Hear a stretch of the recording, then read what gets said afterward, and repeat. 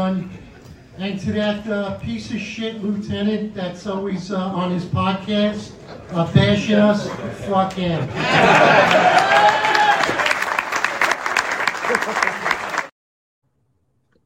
Yeah. All right, everyone. Welcome to the show.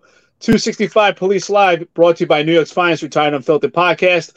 I'm Eric Dim, your most complained cop, NYPD. Along with me is John McCary, retired, unemployed, and piece of shit lieutenant from the NYPD, the founder and the co-host of this podcast. How you doing, brother? Very well, my friend. Very well. Thanks, everybody, for tuning in. We're going to talk about New York City Chief of Transit, Chief Kemper's advice on Fox 5 to Rosanna Scotto and Bianca Peters the other day. His advice to subway riders, to strap hangers for safety concerns and how they should deal with that. So we're going to play a clip of that. But before we do, we were just notified about something, and I think that we should bring it in. Sal Greco, who was just the last podcast, the podcast before the last podcast that we just put out, was just on the show, and there was an article in the Gateway Pundit. Eric, do you want to take over from there and just tell the viewers what's going on with that? Oh, absolutely. I mean, I thought the interview with Sal went really well. He's been all over the nation giving out his story about what's happened to him, the hypocrisy that was weaponized towards Sal Greco. And Sal Greco's been up doing a great fight for his cause right now. He's been the crusader in this fight in the police department for this ridiculous rule of criminal association. And the problem with that is that there's a complete double standard. And the standard is it's termination for Sal, but for Mayor Adams and his constituents, it's a slap on the wrist, or just more of a thank you. Actually, we don't discard people. People deserve second chances. The only one that doesn't deserve a second chance is the people that are vaccinated, and especially Sal Greco, because of his alliance with Donald Trump and Roger Stone. But what's important to understand, Sal Greco has put some real pressure on the New York City Police Department, exposing this hypocrisy. Cardi B was paraded around the New York City Police Department. Michael Dowd, people with real criminal past. And Sal Greco's been putting the pressure on. His lawsuit has some real teeth to it. There's some real meat on the bone here. We just spoke to Sal offline, and he's getting some legitimate threats that if he comes to New York, that he's pretty much a marked man. And then some of the retired people that surround themselves with Mayor Eric Adams are thugs, and he needs to watch out. So it just really solidifies the pressure that Sal's putting on. It just shows that Sal is definitely right about what he's doing. Absolutely, and just I don't take kindly, and neither does Eric, to threats. I mean, we've had our own life threatened. We've had smear campaigns threatened against us. But we welcome the attack. But I mean, again, these are threats coming from people who were too afraid to pursue what they really wanted to be, which is obviously gangsters. So instead, they decided to go to the police academy, wear a badge, and perpetrate on that, and think that grown men are going to be afraid of them when they're in the wrong. And just in response to Sal's article, I know that he didn't name names in there, but he's just pointing to the hypocrisy of it all, right? You want to call him a proud boy. You want to call him a right-wing extremist. You want to say that I'm a conspiracy theorist, that Eric's an idiot because he got the CCRBs. He should have stopped doing police work. These are cops that are saying that a cop should stop doing police work. So he's an idiot for doing his job. I'm a right-wing conspiracy theorist. Sal is a right-wing extremist, a proud boy.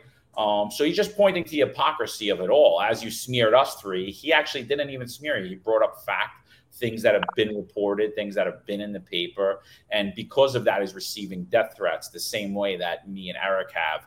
And just so that everybody's aware, we're going to keep going even harder. And it just shows the fact that you're all scrambling because you're dirty. There's other things under there that we don't know about and we don't even care about, but it's rumbling in the back of your heads and you're scared, and the light's coming on, you're scrambling like a bunch of cockroaches. Absolutely. The fact that it's come to the point of intimidation tactics and, try to instill some third-party fear into Sal Greco is absolutely ridiculous, and just shows that Sal's campaign is completely accurate. Sal was terminated for absolutely nothing. It should have been a slap on the wrist. I mean, listen, so Sal, and that's the one thing I have to give credit to Sal. Sal's never shied away. He's never lied about having a friendship with Roger Stone. What he's saying is, hey, listen, okay, you want to give me a slap on the wrist? If that's the policy that I can't have a friendship with Roger Stone, but if that's the case, Well, then Mayor Eric Adams and all his constituents should be treated the same, right? Discipline is supposed to be fair and equitable. And Mayor Eric Adams, admits to having a relationship with Mike Tyson in the past. And I say it all the time, I love Mike Tyson, but he did security work for Mike Tyson, and he got a slap on the wrist. And Sal Greco has a friendship with Roger Stone. He's been coined as doing uncompensated security, not even compensated security. There's a new terminology, uncompensated security. And now since he's putting the pressure on, he's getting death threats. But you know what? Listen, I have a tattoo on me, death before dishonor, and I believe in that. I'd rather die for something than live for nothing. And you know what? Sal Greco, we gotten to know him, and I got to know him from doing this podcast and through several interviews and talking to him now. I stand by Sal. I think Sal's a good man, and he's not going to cower away, and they're not going to instill fear in him. He's going to fight even harder, and we support him, and we're going to fight with him. Yeah, and just, you guys are cops, so stop playing gangsters. I mean, Sal is a big media figure now. He's connected to the 45th president of the United States, so anything that should or would happen now will be held accountable, and somebody will be knocking on your door, and they will have the authority to arrest you because they won't be from New York City. So just so we know, stop the nonsense, play like gentlemen, settle the case with him. You guys messed up, did something wrong, should have never been fired in the first place. Settle the case. I think we have said enough on that. Why don't we talk about this clip before we show it? All right. This is Eric's favorite clip. I watched it. I saw it. I knew Eric would love it. So, I mean, what do you think, Eric? Should we just get right into the clip? Listen, just play the clip. It speaks volumes. All right. It's gonna be about 2 minutes, 30 seconds of, again, it's Chief Kemper. He's on Fox 5 in the morning. He's with Rosanna Scotto and Bianca Peters, and they actually press him, but it starts with Bianca Peters. So listen to the questions she asks him and then listen to his response. Deranged man gets on the train telling the guy and his girlfriend, I'm going to rape you. I'm going to rape your girlfriend. It's harassing them, saying that. And you're stuck on a train for a couple minutes, and I immediately ran off. But what is a guy supposed to do when a guy is telling his girlfriend, I'm going to rape you? That is a threatening statement. Mm-hmm. You could probably get very much in trouble for that, but nothing happens. Well, listen, these unfortunate incidents, and they occur, and these are challenges we face, but there's so many options or advice that I would give. And, first and foremost, try and escape yourself or take yourself out of the situation. If it's on a subway car, step off at the next stop. If it's on a platform or a mezzanine area, go to a different area. But on the subway cars, there's also intercom buttons that you could push with a direct connection to the conductor. You could call 911. The MTA invested a lot of money in Wi-Fi. Very, very good Wi-Fi system with its connections. But the name of the game is try and diffuse it. I would avoid eye contact and step away. Let me just ask you, because we just talked about this incident. The woman filming a guy saying some derogatory things to her. He punched her in the face. Like what? It's kind of difficult. This was yesterday? This was yesterday. Well, I would get the police immediately. Call the police and step away, try to diffuse the situation, find a police officer, talk to a train conductor. Each train conductor has immediate access to the police. Mm-hmm. And listen, I know your viewers we have increased our personnel and our deployment in the subway system in massive numbers. Mm-hmm. As I sit here right now, we're upwards of about 1,000 additional cops deployed into the subway system to ensure safety. But Chief, listen, as New Yorkers. Oh my God! Wow. All right, Eric, I'll give you the first. Wow. First of all, let's just say this. Before John and I do these podcasts, we have an idea of what we're going to discuss and how long it's going to take to discuss a particular situation, depending on how expressive we are and how much detail is going on in a particular incident. I could speak about this 3-minute clip for weeks and months. First of all, I'm just going to say this, right, John? Absolutely. Yeah, absolutely. That is a chief of the New York City Police Department, of the most iconic police department in the entire world. I feel safe. And that, what? I feel safe. First of all, listen, Chief Kemper, I'm talking directly to you right now. Maybe you think you could pull the wall over the eyes of the interviewers that have no police experience. And even then, they saw right through your bullshit. But you can't pull the wool over our eyes. And the cops watching right now, you know what? I don't know you personally, but I'm good when it comes to observation skills. And I've made my observations about you. And clearly, you have no concerns about public safety. All you care is about pandering to the public. And you don't want to talk about the big buzzword, self-defense. You don't want to talk about Daniel Penny. You totally danced around the truth. That's what this is about. What do you think, John?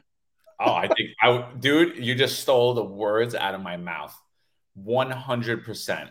I mean, listen, I'll give him. I'm going to give him a little break because he's on national TV. It's intimidating. He's with Bianca Peters. He's probably a little flustered.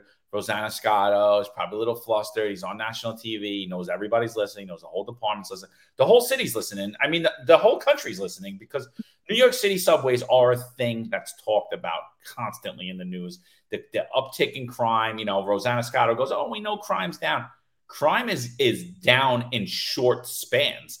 If you want to look back over 5 years, over 2 years, crime's up significantly. So crime isn't down. You know, what we've done is deploy officers there in a diminished department, and we're working them to death like we just spoke about on the last episode. So he hasn't added 1,000 new officers.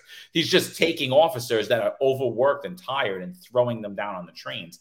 And it's obviously not producing the desired effects because as Bianca Peters, she gives him the scenario. You're trapped in a train car and somebody says, "I'm going to rape your girlfriend." So you're trapped in the train car. Now, I agree with him. If you could get yourself out of that situation and your loved one out of the situation, 1,000%. Get away from them. But you're on a train car. There's not only so far you could go. You could try to go to the other side of the train car. You could try to call 911. The thing that I almost choked on myself when I watched it, I almost choked on the water that I was drinking, is that when he says, "Don't make eye contact." What'd you think about that?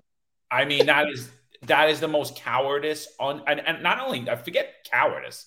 I think that impedes safety. I think that impedes your safety to not make eye contact, to let someone know I'm a threat and I'm vulnerable and you could do whatever you want. What do you think about that? I've taken part in martial arts programs my entire life, including within the Marine Corps and onto the New York City Police Department. I've taken part of self-defense programs. I've actually taught some self-defense programs myself, which include the NYPD Explorers, the kids coming up in the New York City Police Department learning about the foundation of policing. And what I can tell you is this, and this is a great tip. I hope the public is listening. I'm going to give you the real tips, not what this chief is giving you, because it's complete bullshit. You and I both know that at family dinner or any situation, this is not the speech he's given to his family. And if it is, shame on him. I mean, it's absolutely ridiculous. First of all, yes. Let me give you a scenario. Let's say, for instance, it's midnight, and for some reason you are forced to get on a subway car. That's your only mode of transportation, whatever the situation is. But let's say it's Friday night and it's midnight, and you're getting on a train car with your girlfriend. This is the scenario. You're with your girlfriend. You're getting on this train car. We could predict. All right, depending on where in the city we're at. But let's say we're in Manhattan, right? And most likely we're going to see people that are intoxicated, people that are coming and going maybe from restaurants, clubs, lounges, whatever the case. It's midnight. Obviously, when you get onto this train car that's going to be packed at midnight, you don't want to make eye contact and engage in groups. Let's say there's a group of young males, anywhere from 18 to 21, 25 years old. They're a little bit liquored up. They're having a good time. And they're getting those beer muscles. You and your girlfriend don't want to start making eye contact and engage them and entering their world, because now you're going to open up a new can of worms where you may get yourself into a situation, right? That I understand when you don't want to make eye contact. But when someone has already cornered you in a subway car and already giving personalized threats and directing their attention to you, well, it's too late to avoid eye contact. Now we have to maintain eye contact, keep our eyes on the threat. We have to watch their hands. We have to make sure that we get a complete description of everything that they're wearing. We want to know everything about that person. Also, as a self-defense tip that I teach, is that you want that person to know that you identify them. You don't want to, at this point, you cannot look away. Obviously, you don't want to get yourself in a fighting stance because that and make something aggressive, but you want to have your hands in a position which I call indexing. Okay, what is indexing? That means your hands are higher than the adversary. Your hands are up. Maybe they're in the prayer position. Maybe they're just up talking, but they're ready and alert. God forbid this person does strike you. And you are making eye contact because they need to know that you can identify them. That is the scenario. That's not what he's talking about. Okay, he's completely wrong, and he's going to get people hurt because he doesn't want Daniel Penny's out there. Maybe Jordan Williams, but he sure as hell doesn't want Daniel Penny. I mean, so a normal response that I would expect from a chief is obviously self-defense should be your last resort, right? And I agree. And if he would have said that, I would agree with that statement. But he never says it.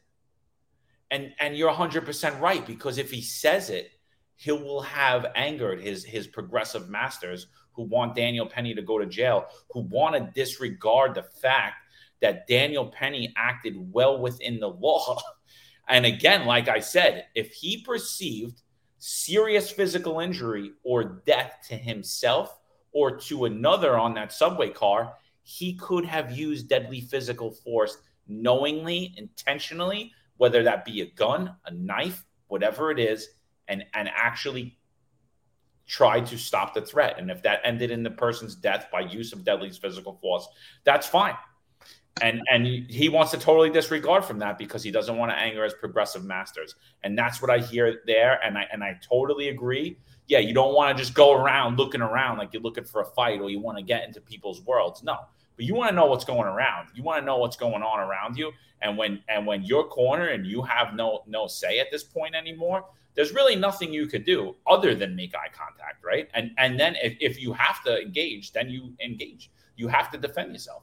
I was telling Eric, I left the UFC fight on Saturday. I walked away from the arena. I was in Jacksonville. It's a little seedy where it is. Two young kids. They looked like derelicts. I don't know if they were homeless, drug addicts. They appeared to be very violent, clenching their fists, walking down the block. One of them beelined right towards me. I put my phone right in my pocket. I made eye contact with him. I clenched my fist, and I stood there, and they walked off on the side. He never got too close to me. But the reason I clenched my fist is because if he would have came in my striking distance, I would have struck him first. I would have defended myself. And in the same scenario, you're trapped in a car with your significant other, your girlfriend, your son, your daughter.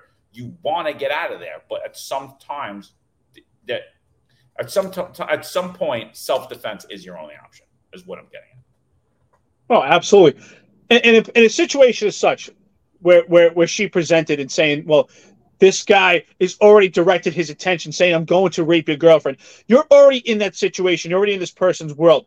You have to make eye contact at this point. Yes, you want to do everything in your power. That I agree. Even if I know wholeheartedly that I can overpower someone and overcome resistance easily, I'll do everything in my power to walk away, to create distance. If I can walk away and diffuse it without physically engaging someone into a confrontation, it's a win. Absolutely. But it's also a catch-22 in the situation that you don't want to appear meek and look away from this person. You don't want to appear meek and timid because that may create a more vulnerable situation for you and your girlfriend. And you don't want to appear to be overly aggressive either to where you're challenging this person. That's why you have to find somewhere in the middle where you're engaged in eye contact, watching their hands, getting a full description. And I used to always teach my guys, don't get a description from head to toe. Get your description from toe to head. And the reason why I say is, God forbid something happens. In most cases, people will change their clothes, but for some reason, they don't change their shoes. So I used to teach my men and women to get a description from toe to head. And what's important about that also is when you're engaged in that conversation, yes, you want to try to de-escalate it. You want your hands in a position where they're at the alert and ready, but not appearing that you want to fight, but you have to maintain eye contact. The other part of his statement I do not like is when he says you have the option to get off the subway car. Now, what if you're a tourist? Or what if you get off the subway car and now you're in a neighborhood that you're unfamiliar, and now maybe you're in a neighborhood that's kind of sketchy, and now you get yourself into another vulnerable situation. So now the potential victim has to get inconvenienced. What do you think about that statement? I don't like that statement. I don't like it at all. I think, yeah, I agree with him though. If it comes down to you have to fight or you're able to get off of the situation, I get what he's saying.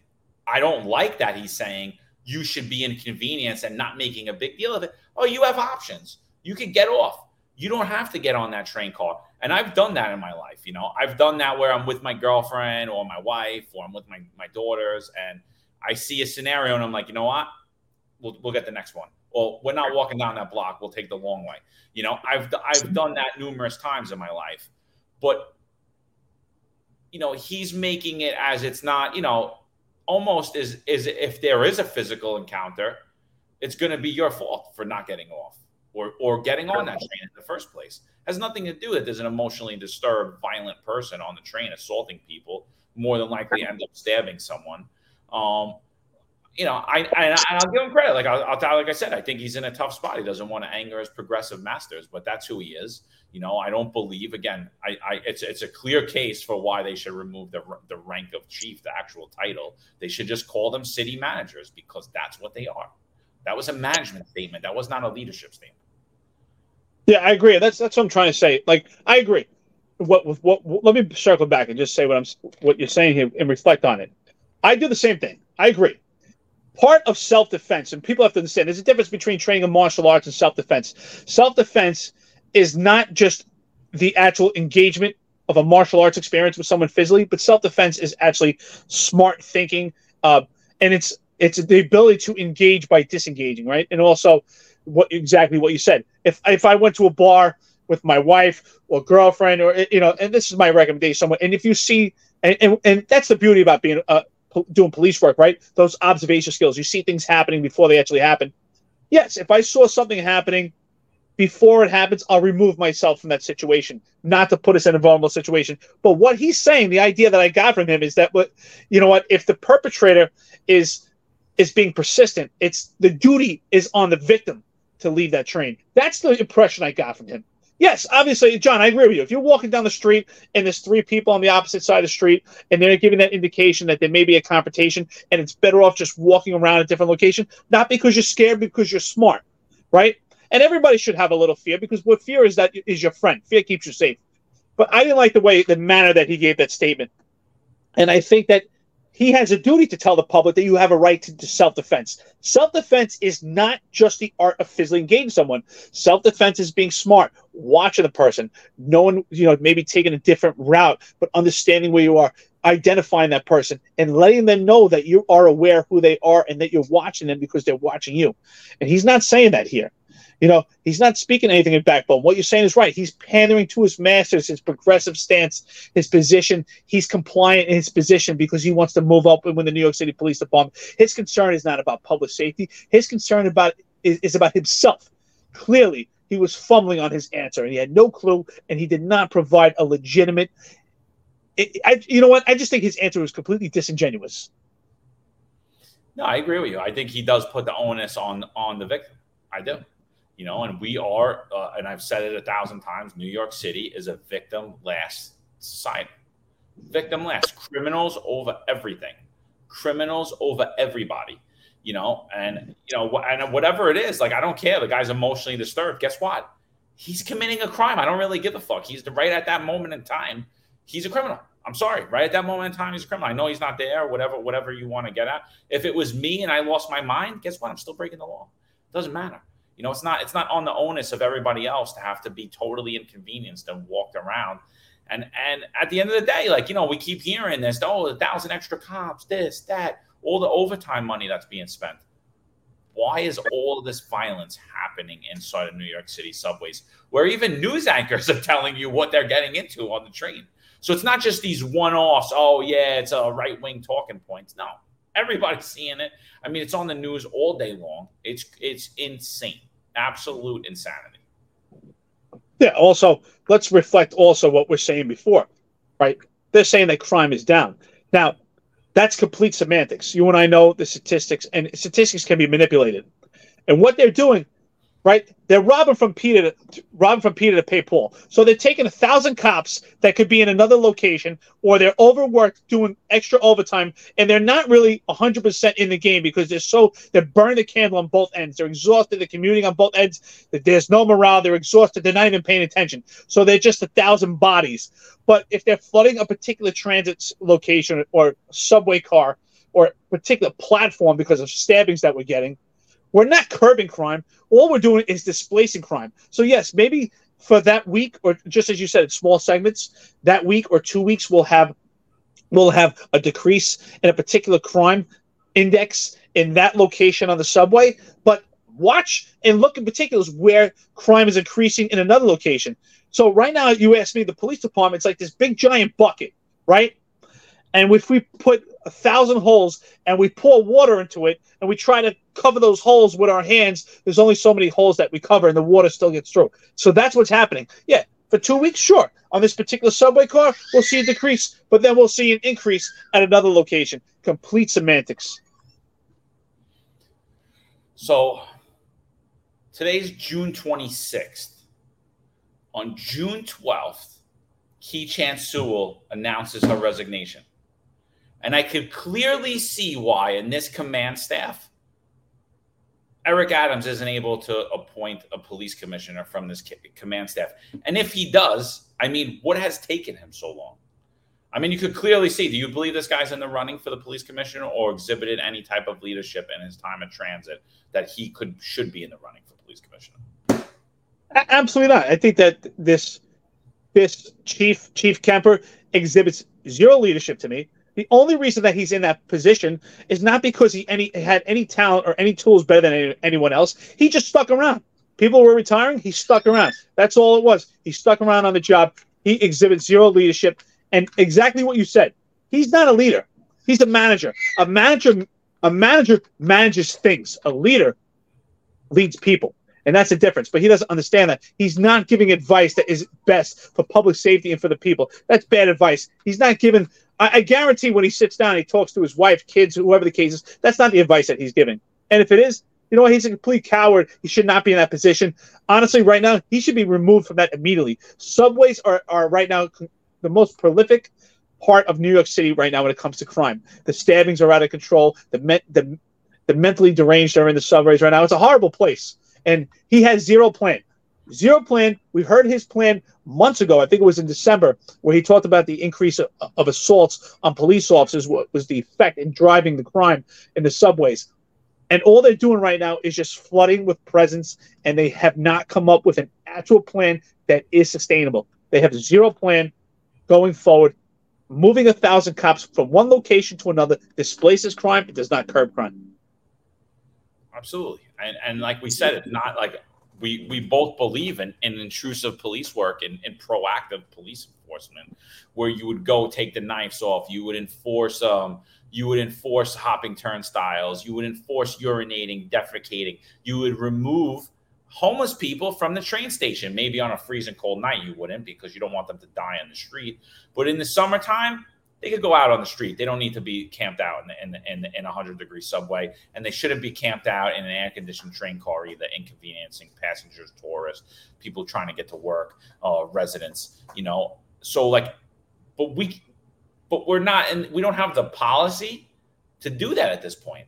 You know, everything is set up to basically document these guys into oblivion, into being the most complained cop in the NYPD for doing their job, not for doing anything wrong. They're self-reporting on themselves with every interaction they're having, which is creating inspection cases, IAB cases, CCRB cases, and nobody could sustain for doing that for a 25-year career, and I don't even think a 5-year career. I mean, you know, here we are, Eric Dim, he's on his number 6. He hasn't been retired a year yet. Number 6 lawsuit in retirement. 6 lawsuits in retirement that he has to worry each single time. Am I going to be held personally responsible for doing my job? And half of the stuff he wasn't even on scene for or there for, and he's getting sued for it anyway, personally.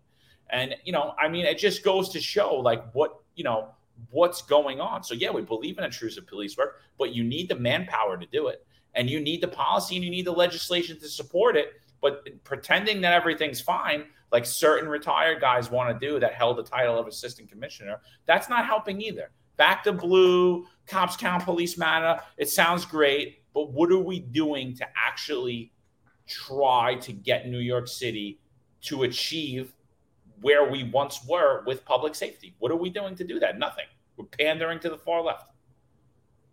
Yeah, again, that's why we have to go back to what he's saying, and he's leaving out the most important part.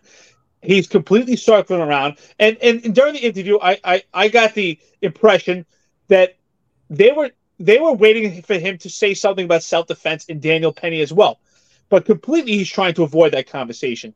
And I'm surprised that they actually didn't go further and ask him about Daniel Penny in particular, because he exhibited exactly what we expect someone to do, and that is to defend others and to defend himself. Yes, it's unfortunate. Something could end up in a tragic death. And yes, the advice has to be by all means to avoid confrontations. But there is legitimate evil in this world. There are people that are evil. There are people that are in mental crisis. And it's unfortunate we can't save everyone, right? John, we can't. There are people that are in mental crisis. But at the same token, John, if you and I get on the subway tonight and someone is in a mental crisis, you know what? The issues that they have are far beyond what we can do for them at this point. We have a duty to protect ourselves. We should love ourselves and our loved ones, but protect ourselves at this point. Even if that person is in mental crisis, we have to do what's necessary to keep ourselves safe. Yes, we will do everything in our power to not engage this person. But at some point, if that's the only choice that we have, and it's between you going home and someone else, by sure, you have to protect yourself. You have a right. You should love yourself enough to protect yourself from bodily harm. And he did not say that. He failed to say that.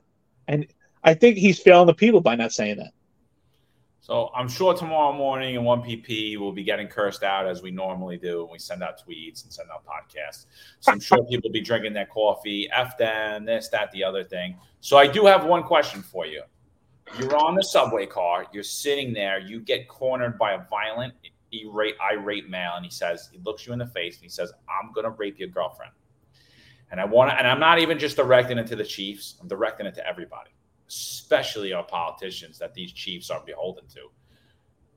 How do you de-escalate that situation? Explain de-escalation for me, big guy. You know? It's funny that you say that, right? Because in his interview, he said that we face challenges, but we have options. This must be like the new word for the police department, because I heard, right?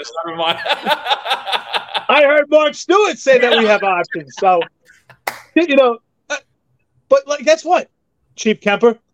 Sometimes when you're on a packed subway car, you might not have options. And we've seen it. We've seen time after time, especially in the past couple of years, the incidents on the subway with knives have been out of control. We've seen people slashed and stabbed without provocation, without no reason. So to advise people to take your eyes off of them, to not maintain eye contact at that point, is completely irresponsible. That's not good advice.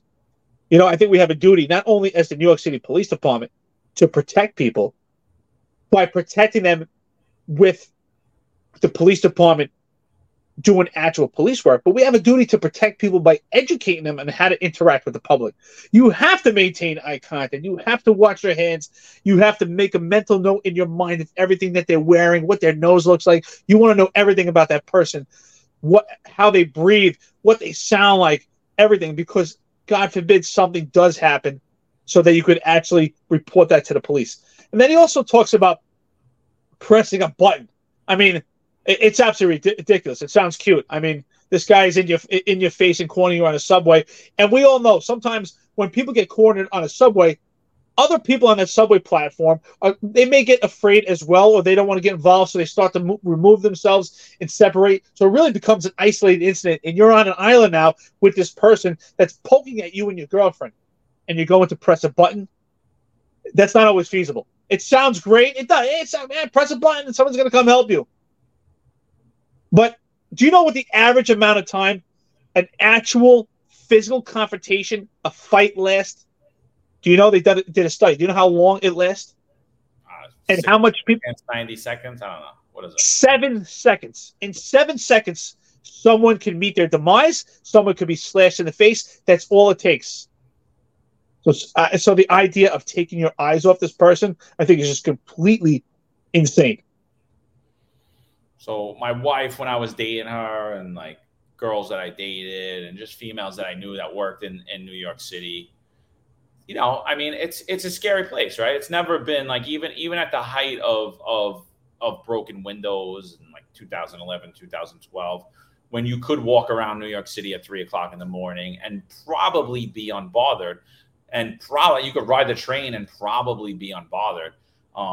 There was still always that fear of everybody, right? Everybody always had that fear, like, oh, you know, I'm a single girl, I'm walking down the block, I get scared, there's two guys there, or there's a crazy guy there.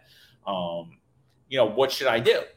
And I would always give the advice, get pepper spray, you know? And they would always ask me that it's like never fails. Well, is that legal?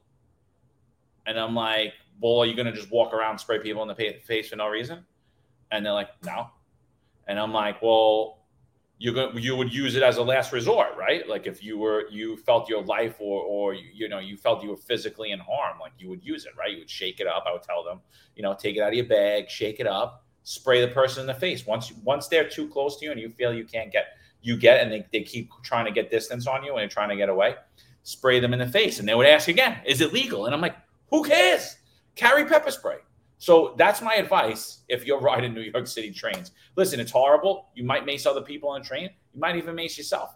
But I'm not going to give anybody the advice of carrying a knife or an illegal firearm and trying to stab someone and get into a knife fight.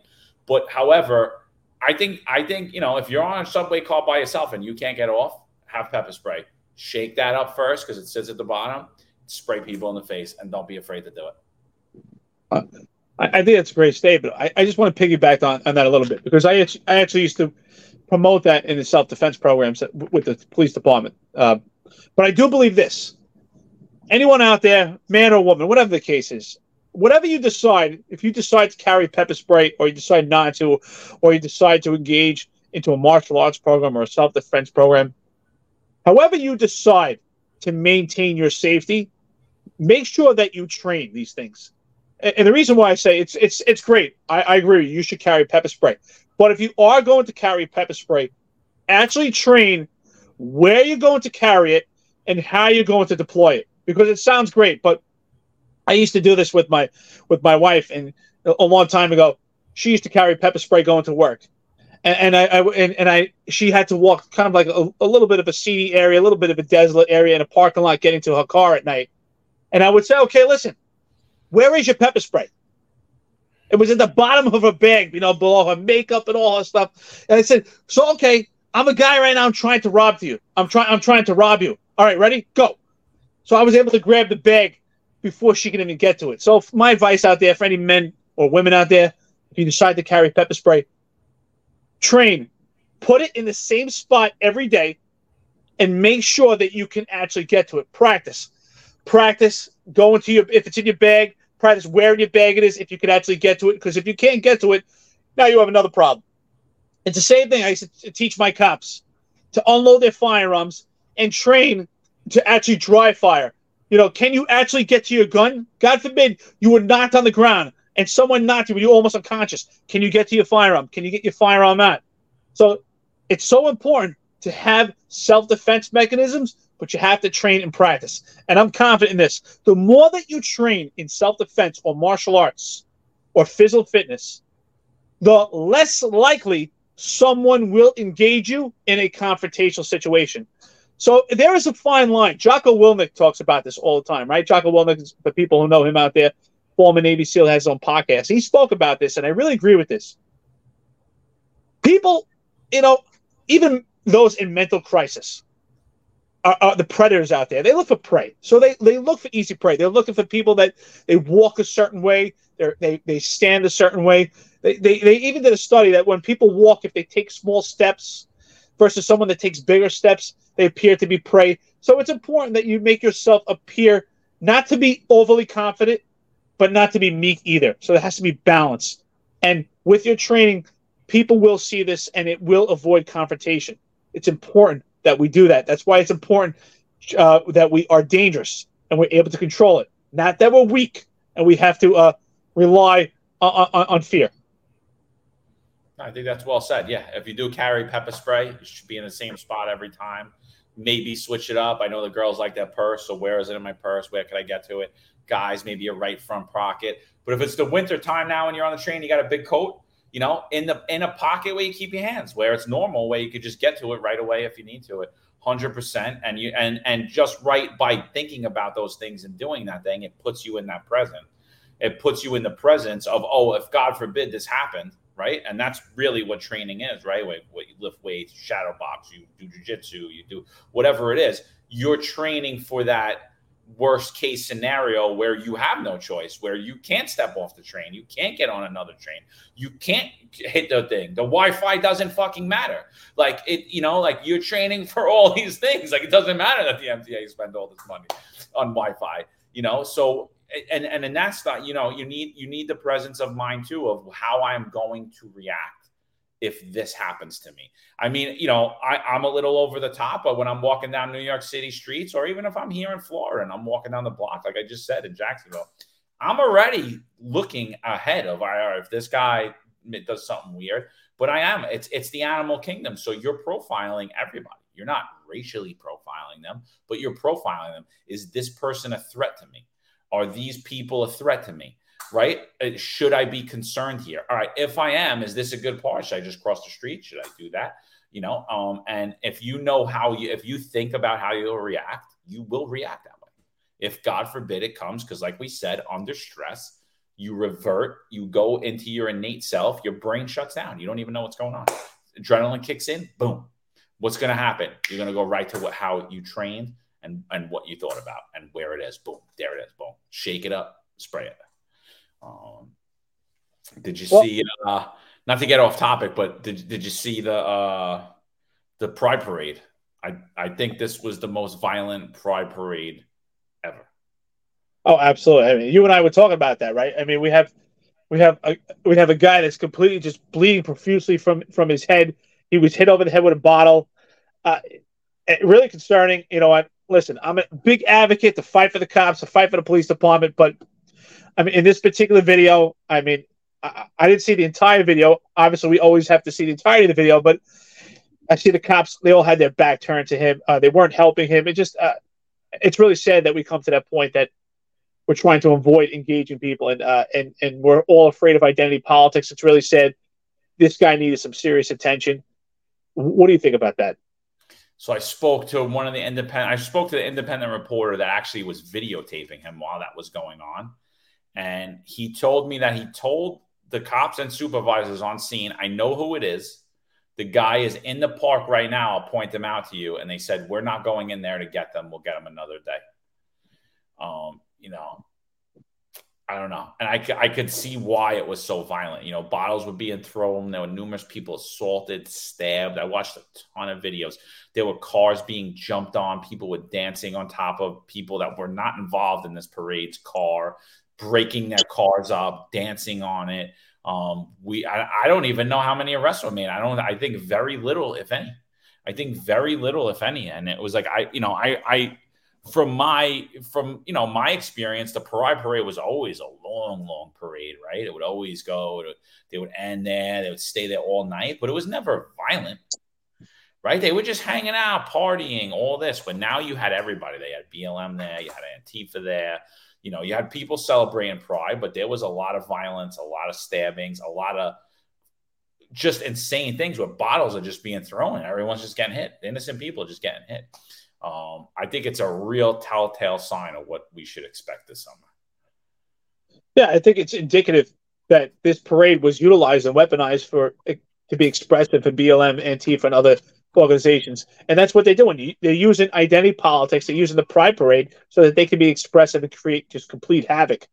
And like you said, I worked the Pride Parade so many times. It was just as you said. It was exhausting. It was hours on end, but it wasn't something we expected any violence. Absolutely not. And that was one of those parades that honestly it was, usually those parades you laughing all day. It was kind of fun. You knew you were going to make overtime. It was a long day, but it was peaceful for the most part.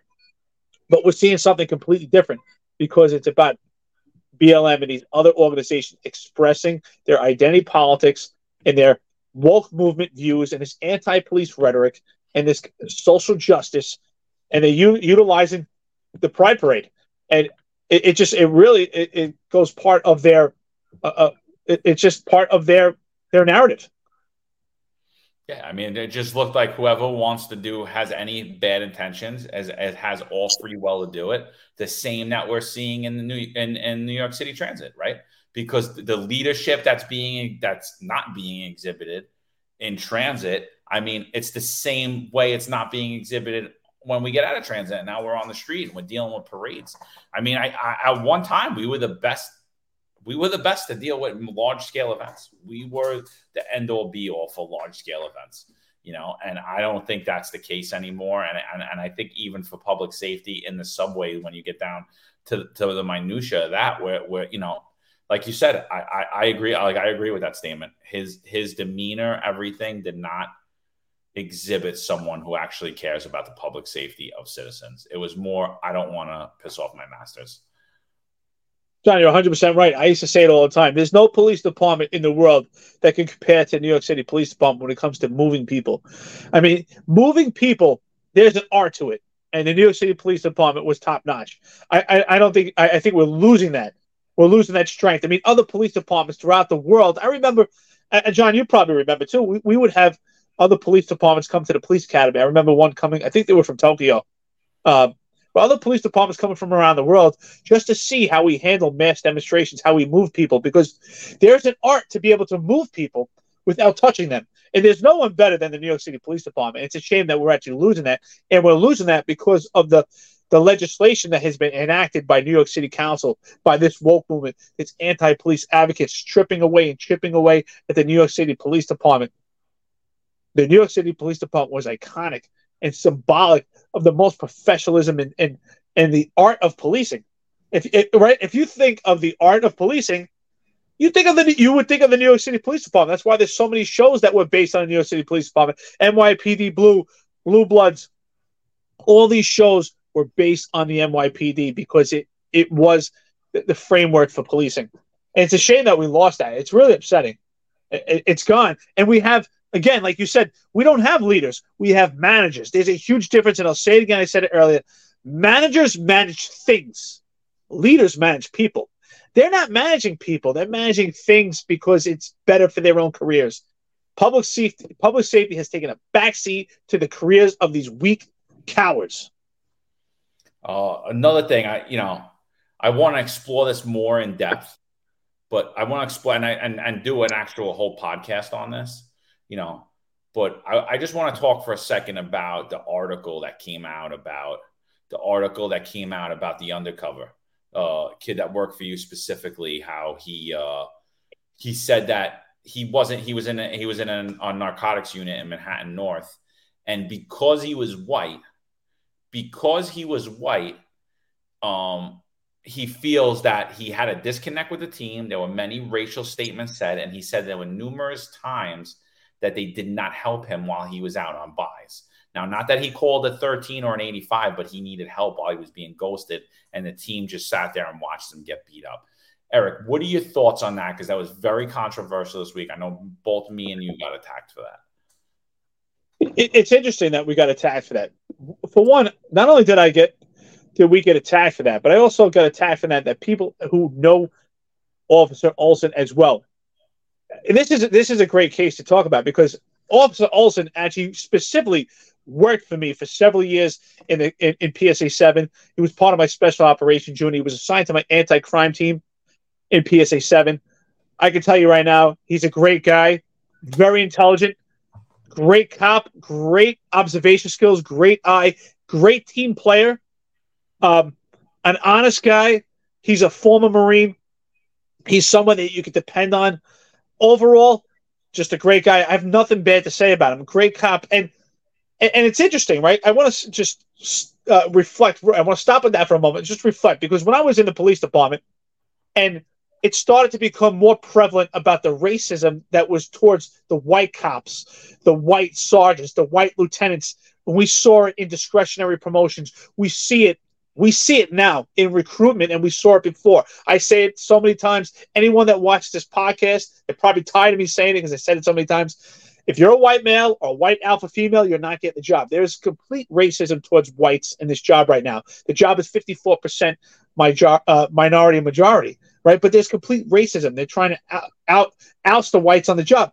And now I was attacked yesterday, and so were you, saying, oh, this is complete bullshit. There's no way that people weren't backing him up because he's white.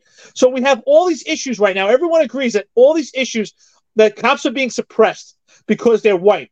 So it's impossible that this component is not to that point. Let this play out and let's see how this goes, because we know Officer Olson, especially those that worked with him, and worked alongside him. He's a good cop, and he's a guy that will have your back. So let's have his back now. Yeah, so I don't know Officer Olson, and I reshared the article, and I said that systemic racism exists in the NYPD against male whites. I said we see it in promotions, we see it in assignments that are given out, we see it in investigative bias, both by the NYPD and the CCRB.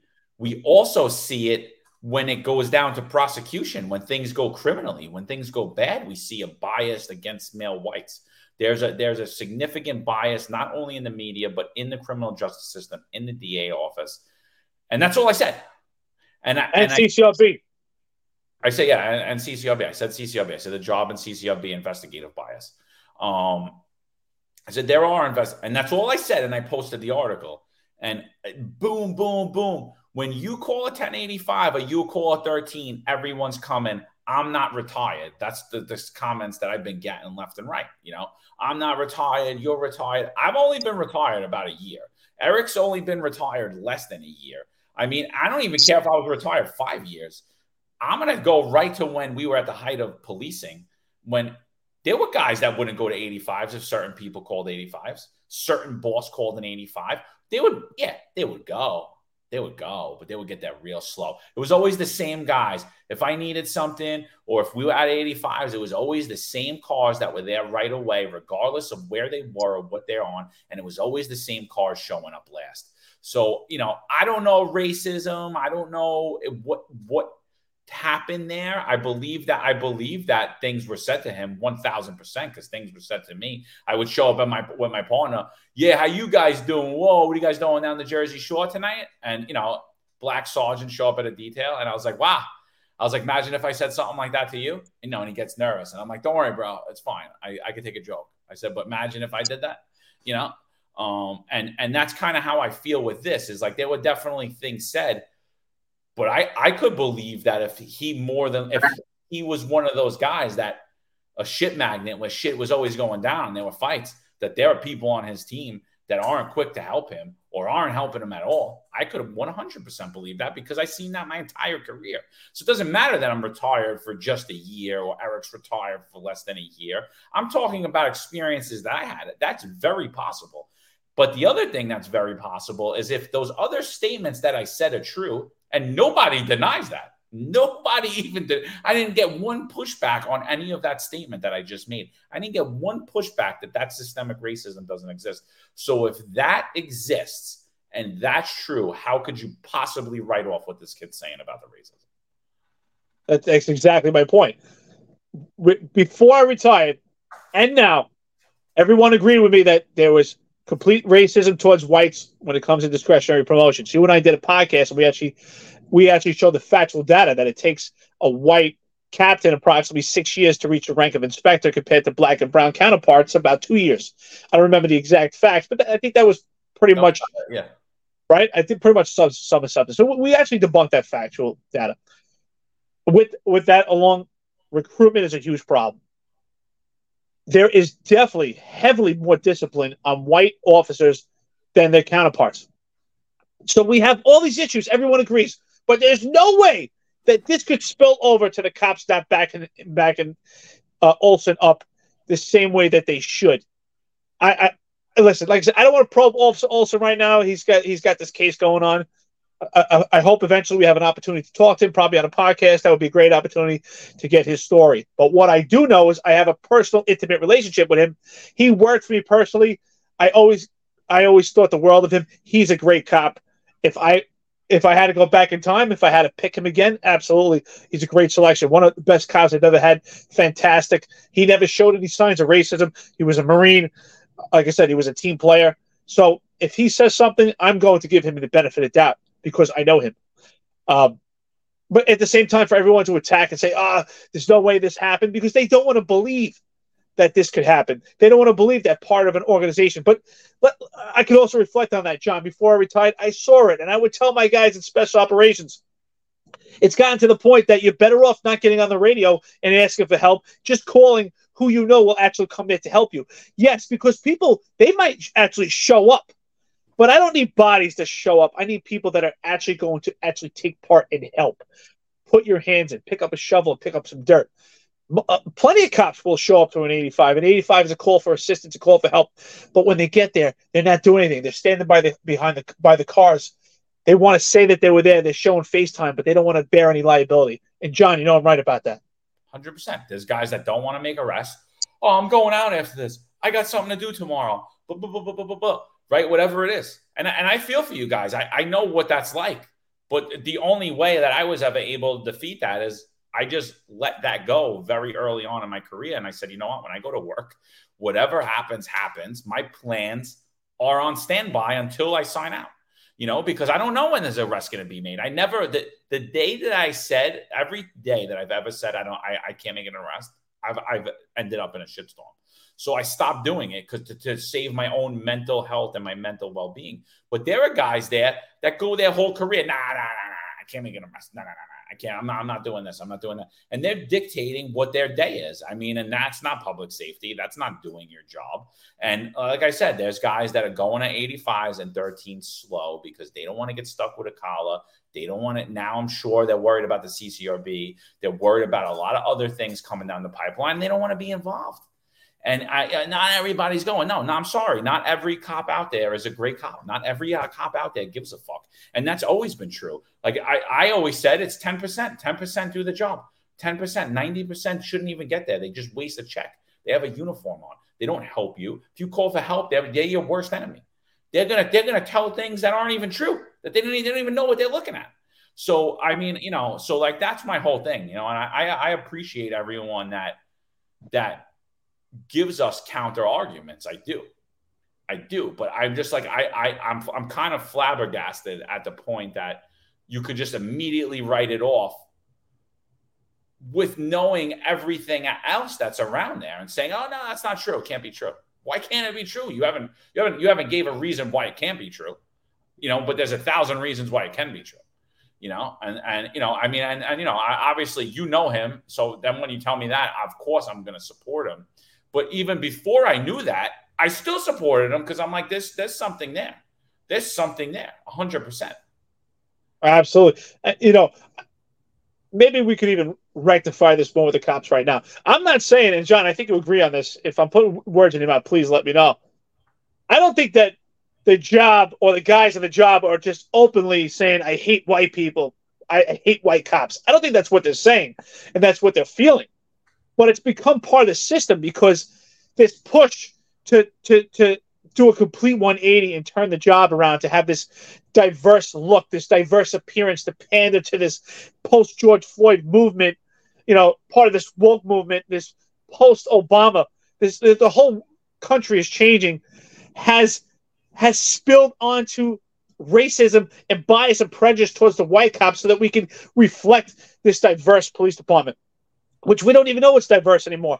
But actually, let's be honest, to have a black and brown police department that panders to the black and brown community and also the leftist anti-police rhetoric movement. That's what this is about. So it spills over to the white cops, right? How do the white cops get affected?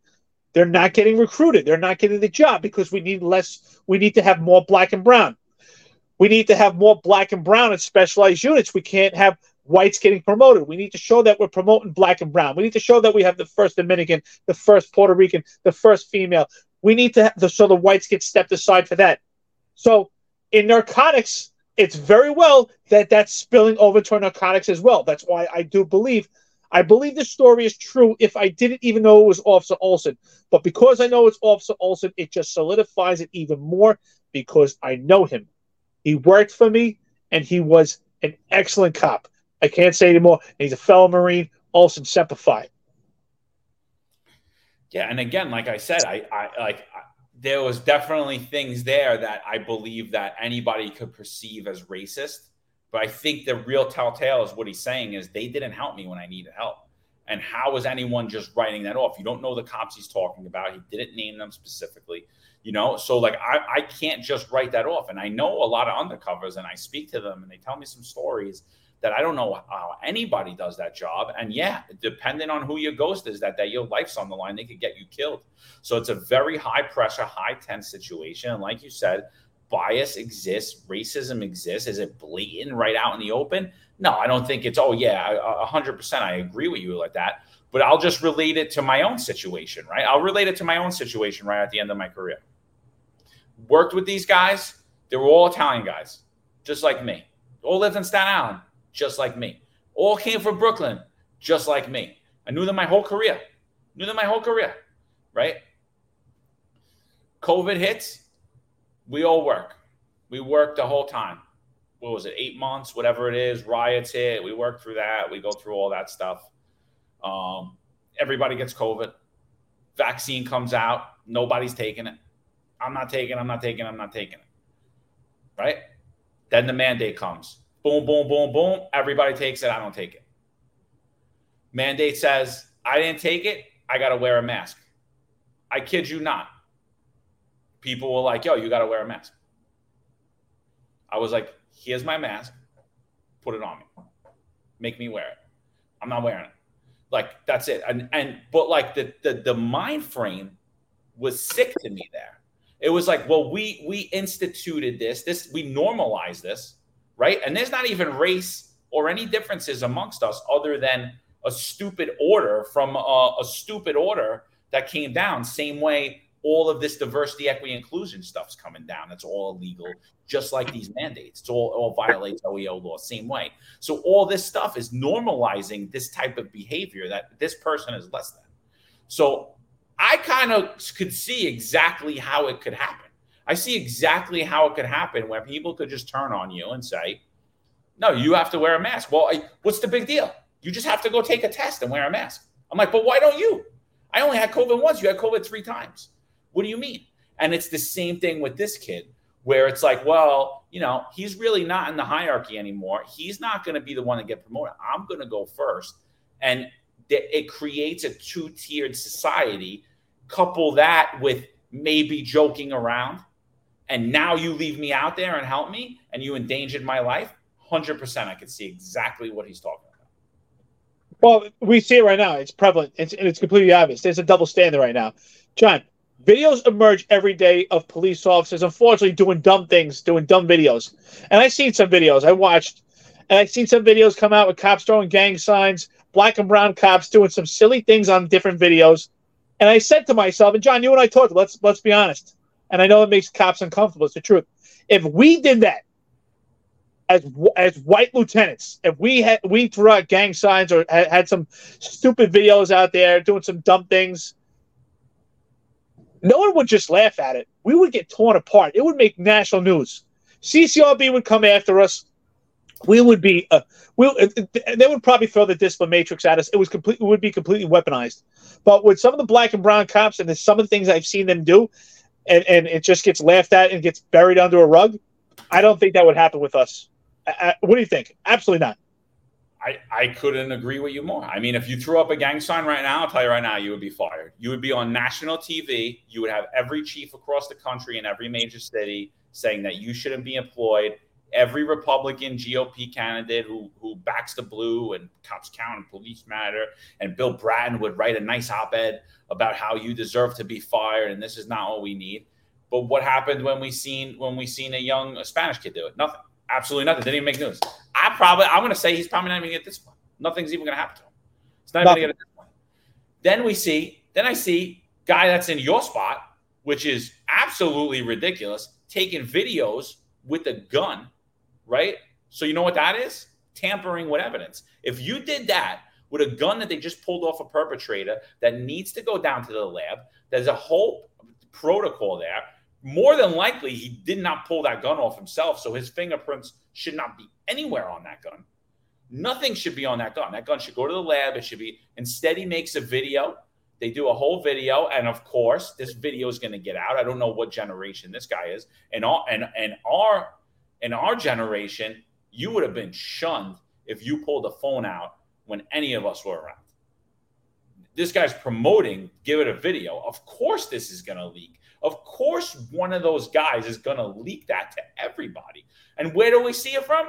Cop Watch. So one of you guys leaked it to Cop Watch.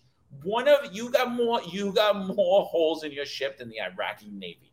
Those are one of your guys gave that video to Cop Watch. That is pathetic. And you're a lieutenant in the police department. And honestly, Eric, if that was you, they would be collaring you. They would be collaring you for tampering with evidence. Absolutely. Oh, absolutely. And you know what? Nothing's going to happen to him either. Absolutely. And that's just, it solidifies the double standard.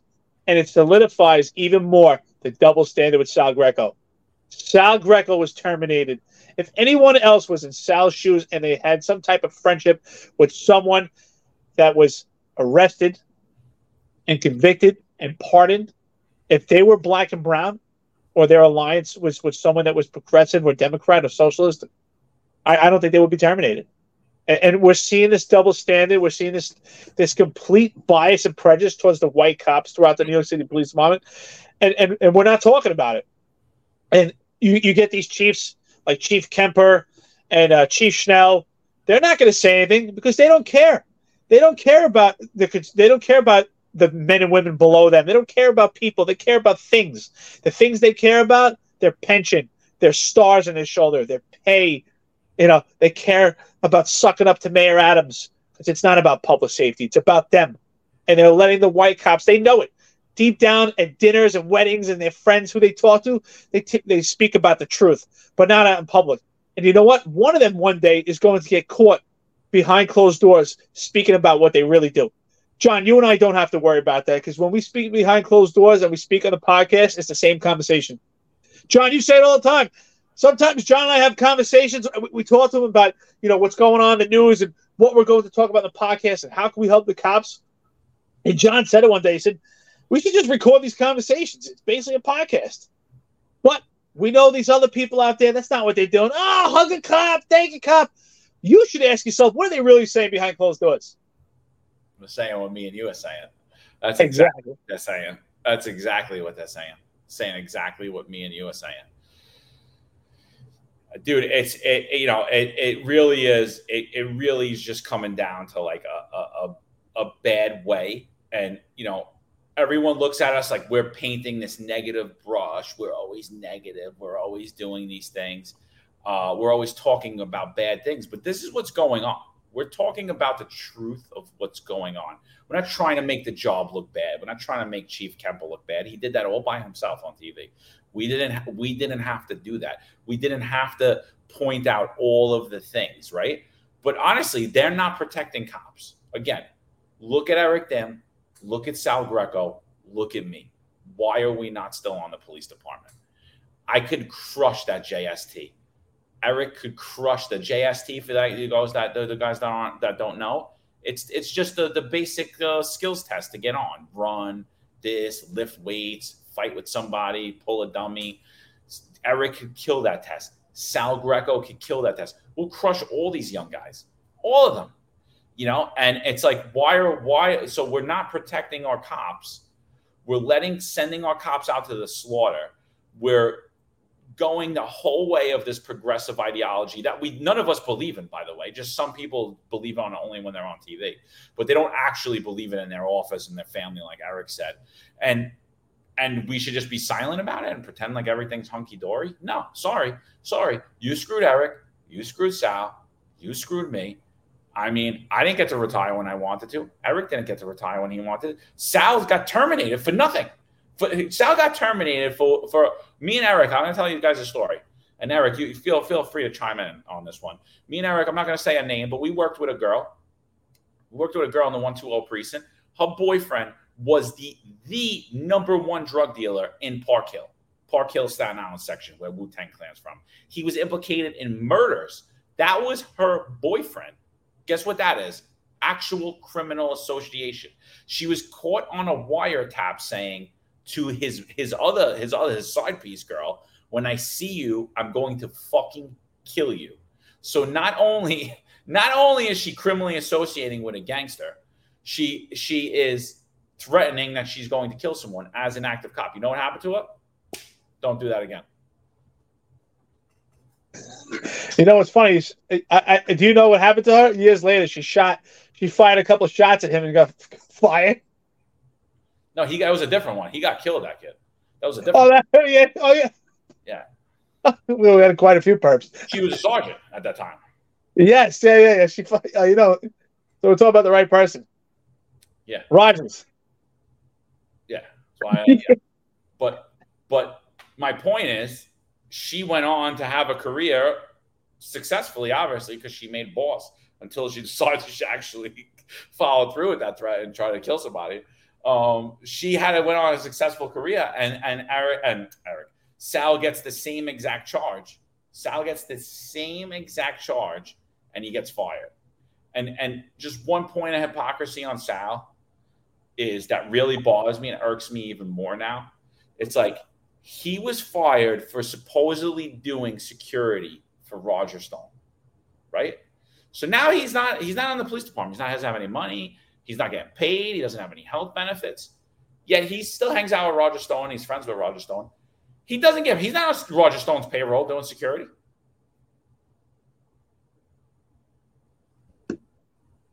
So they lied. Yeah, he's not even doing uncompensated security.